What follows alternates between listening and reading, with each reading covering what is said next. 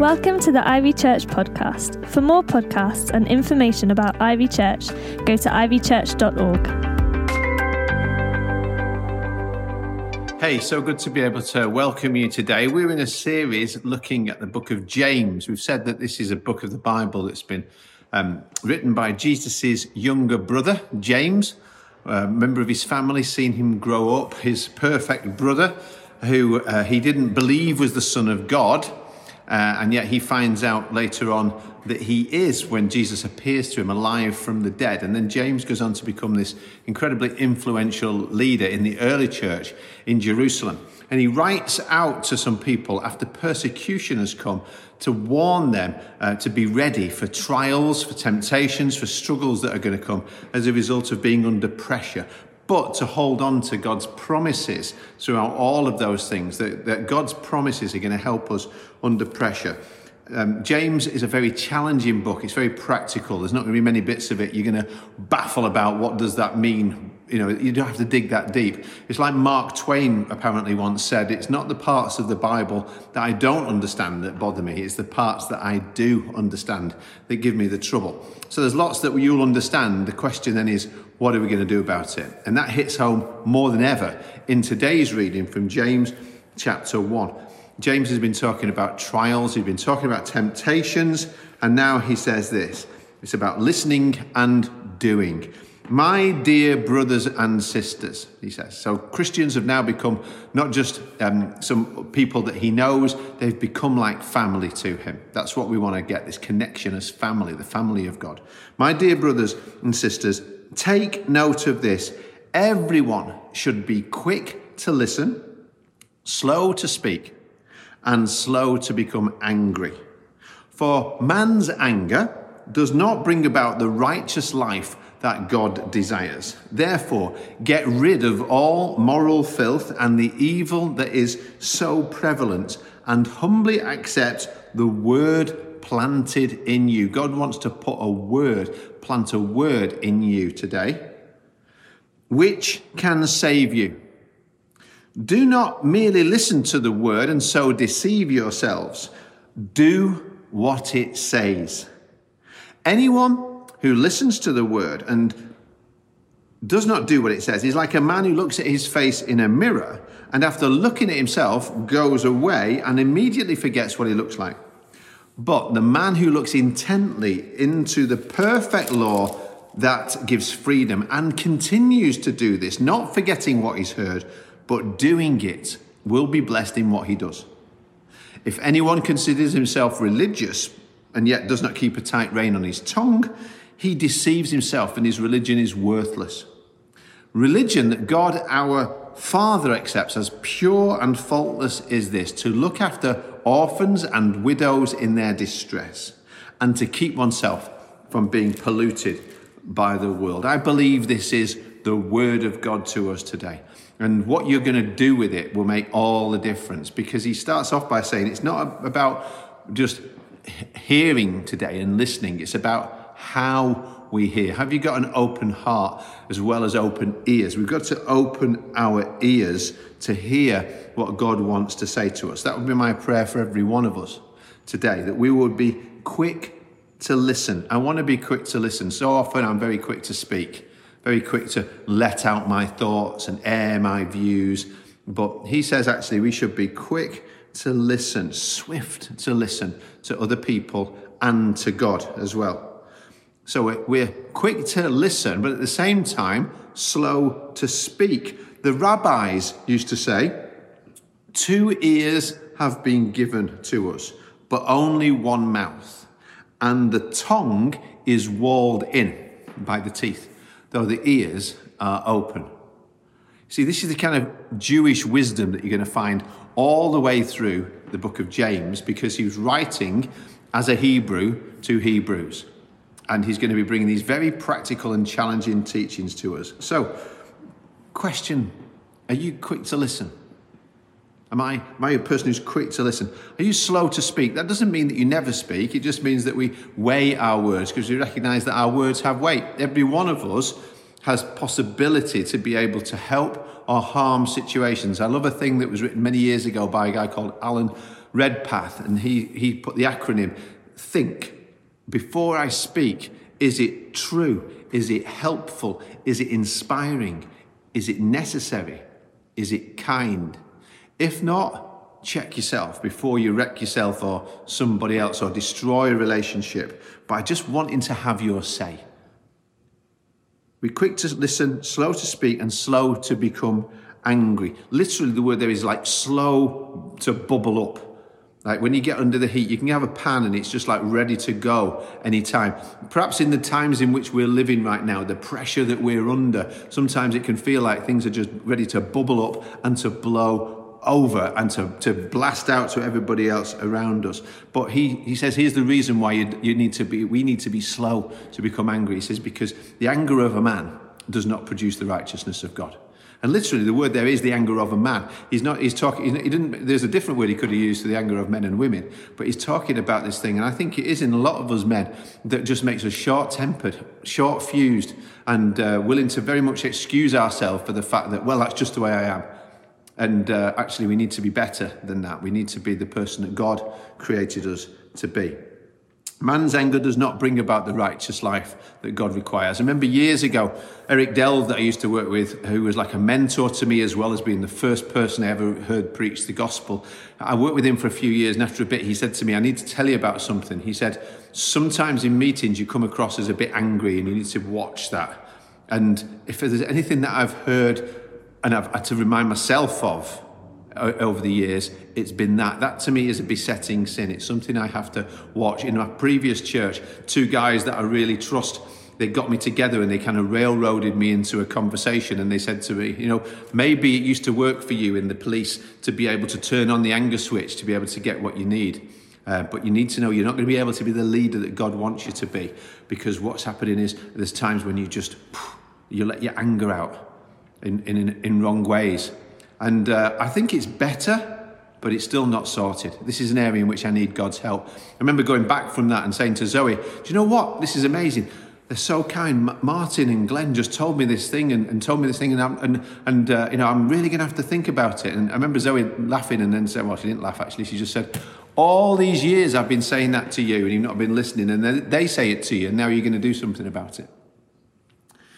So the fact is, my anger doesn't bring about what God wants in the end. Well, I might get what I want, but it won't be what God wants. So he says, we've got to get rid. Literally, the word there is like take off all moral filth. And he's like dirty clothes that you've been wearing, take them off. And the evil that is so prevalent. It's like at the moment people are going out in this world that feels a bit contaminated. And, recently I went on to a COVID ward near to one of those to be able to pray for somebody.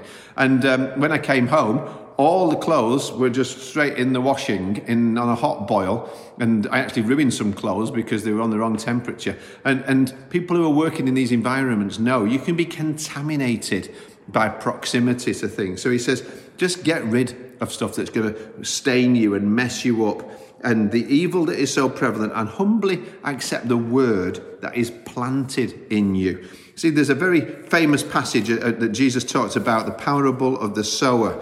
And he said that a farmer went out to sow his seed. As he was scattering the seed, some fell along the path, and the birds came and ate it up. Some fell on rocky places where it did not have much soil. It sprang up quickly because the soil was shallow. But when the sun came up, the plants were scorched and they withered because they had no root. Other seed fell among thorns, which grew up and choked the plants. Still other seed fell on good soil. What did the good soil produce? It produced a crop. It did something. You could tell something happened. You can tell that the seed went in because something was produced. It produced a crop 160 or 30 times what was sown. He who has ear, Jesus said, let him hear. So just because you've got ears doesn't mean that you're hearing. And he goes on to talk about that really clearly. I don't want to be... I wonder, sometimes what we can do, maybe the reason he's talked about these tests, these trials we go through is because... Have you ever been like maybe for work or on a course and you kind of find out that actually they're never going to test you in it? So, this is just a lot of information that you can hear, but there's never going to be a test of it. How engaged are you with that? Well, very often, if you know there's not going to be a test, if you know it's not going to be on the test, we can kind of just close off and zone out. I've done that. But if I know there's a test coming up, then I'm going to prick my ears up. I'm going to take notes. I'm going to make sure that I don't miss it because I know there's going to be a test. So he's been warning us about the tests of life. And he's saying that the word of God, switch on to it because it's going to help you to get through these different tests that you go through. He says, don't deceive yourself just by listening to the word. Do what it says. Actually do something with it. What did you do with last week's word? Do you remember last week? I talked about the source of temptation. I talked about the seduction of temptation. And I talked about the solution of temptation. I encourage people to pray a prayer and say, Lord, I want you to be the solution and help me to be able to resist temptation and give me that new life and that new birth. Did you do that? I asked people, would you let us know whether you've done that? It's been delightful this week. We've had people emailing in to say, yes, I prayed that prayer. This is the result of it. We've had people messaging to say that through the week. If you did that, let us know. We want to rejoice with you and pray about it. But it's also not so I'll know, but so that you will know that you're doing something with the word of God. And every one of us, whether you've been a Christian for years, a Christ follower for years or not, we can't afford to deceive ourselves by thinking that we can just sit through talks anymore and listen to them and kind of ponder them, but do nothing about them. James is like, wake up to that. Open your ears. And then he says that we need to close our mouths, hold our tongues, watch what we say, and control our emotions, watch our anger, and take out the rubbish, throw that stuff out, and do the word. Do what the word says. It says if we don't do those things, then really we're like somebody, the other week I looked and I looked in the mirror and I had this incredible,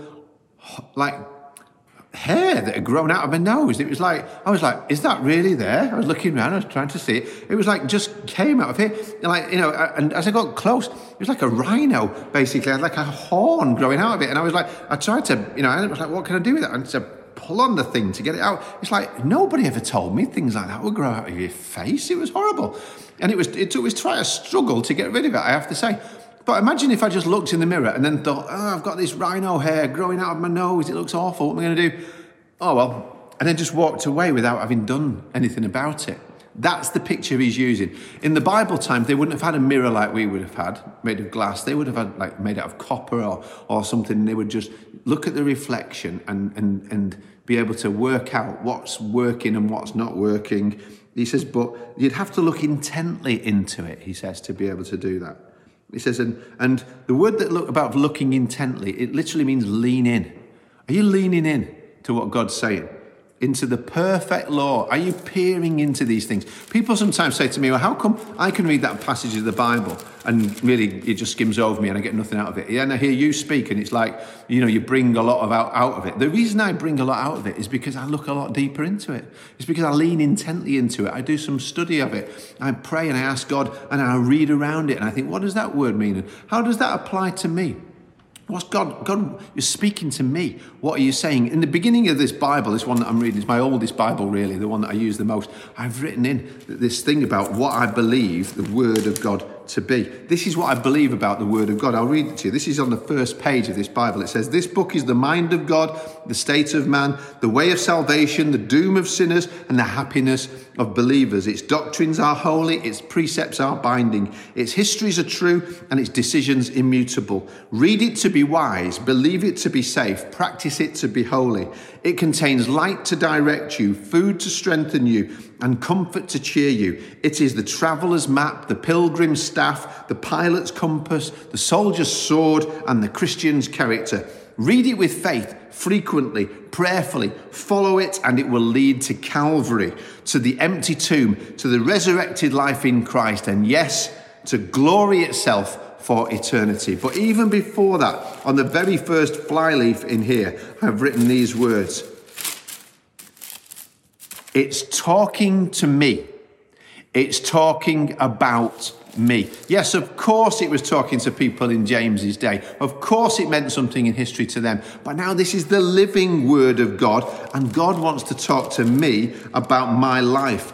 through this. And when I see it like that, it gives me freedom, it says. If I keep on doing that, if I continue to do that, if I don't just forget what I've heard, and that's why I say, take notes, write things down, underline in your Bible. But it isn't just because I colour in the Bible doesn't mean it's actually bringing any new life to my life. It's great to do that, but at the end of the day, it's about not forgetting. The literal word there is abiding in the word, living it through. If we do that, he says, we will be blessed in what we do, not in just hearing. There's no big credit from God by you sitting and listening to another 5 minutes of me talking. The question is, are you engaging with this? What's it making you think? What's it going to make you do differently as a result of this time with God's word? He gives a very practical and quite a stinging accusation to some people who would have thought themselves good people and religious people, who were doing all the right things, who were paying their tithes, who were going to the services and all those kind of things. He says, listen, you can do all of that, but if anybody considers himself religious and doesn't keep a tight rein on their tongue, if you don't watch your mouth, then watch out. It's like, that's a really good telltale sign. One of the things doctors will do to check out the health of your body, first thing, open your mouth and say, They want to check your tongue.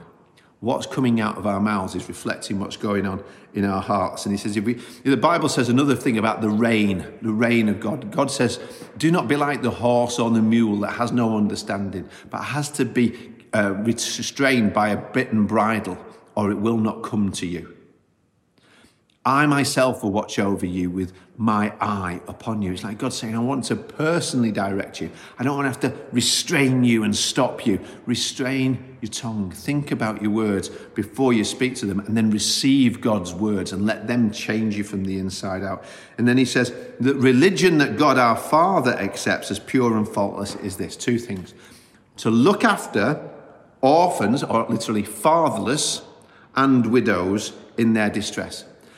Now, you think, well, that's interesting. Why would he, out of all the things that we could do, why would he pick those things? I'll tell you why. Because it's going to cost us to do that. In terms of compassion, yes. In terms of empathy, yes. But actually in terms of time. There's all kinds of things that we could do. But to care for other people costs me probably the most important thing that I've got, which is my time. To be able to go out of my way to be able to help other people and to empathise with them and to step in and do what I can to be able to care for those people. God says that's what really matters most to him. To take care of other people is like number one for God. And then secondly, he says to keep oneself from being polluted or spotted or stained by the world. And again, that was the thing when you go into these wards where they've got hygiene control in place and they have all of the gloves and all of the gowns and all of the masks and all those things. They recognise that there's stuff out in the world there. Maybe you can't even see it, but it's going to spoil you. It's going to stain you. And he says, keep yourself from those things. Be aware of what you look at.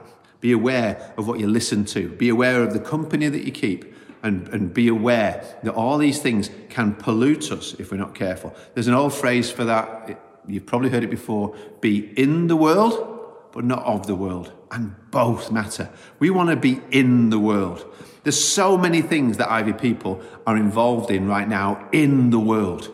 There's lists of things that I just asked for a sample of a few of the lists of the things that Ivy people have got involved with to be able to make a difference, not just in this, well, there's an ongoing thing, but especially in this crisis. And this was just the ones that we know about. And you, I'm sure, in different sites, in different ways, could add to them. And many of these things, I'm not talking about the staff team doing them, although we're doing our best. We're on about the people of God, being the people of God in the world. But also, as well as that, we've got incredible people who are praying, who are asking God, Lord, would you change this situation? Stepping above the earthly reality and seeing what God's doing in a heavenly realities, and praying, Lord, let your kingdom come and let your will be done. We don't want to just be ruled by the spirit of the age and by the principalities and powers and all of those things that are down here, Lord. We want to see above that, and we want to pray, kingdom come, let your kingdom come here on here on earth as it is in heaven. And we want to be doing that too. We want to be in the world but not of the world, so we can affect the world, so that we can change the world for Jesus Christ. And so many of these things are things that you could be involved with too, because we don't want you to just be doers, just be hearers of the word. We want to be doers of the word. We want to do something about it. What are you going to do about what you've heard today? Thanks for listening. For more podcasts, go to ivychurch.org/media.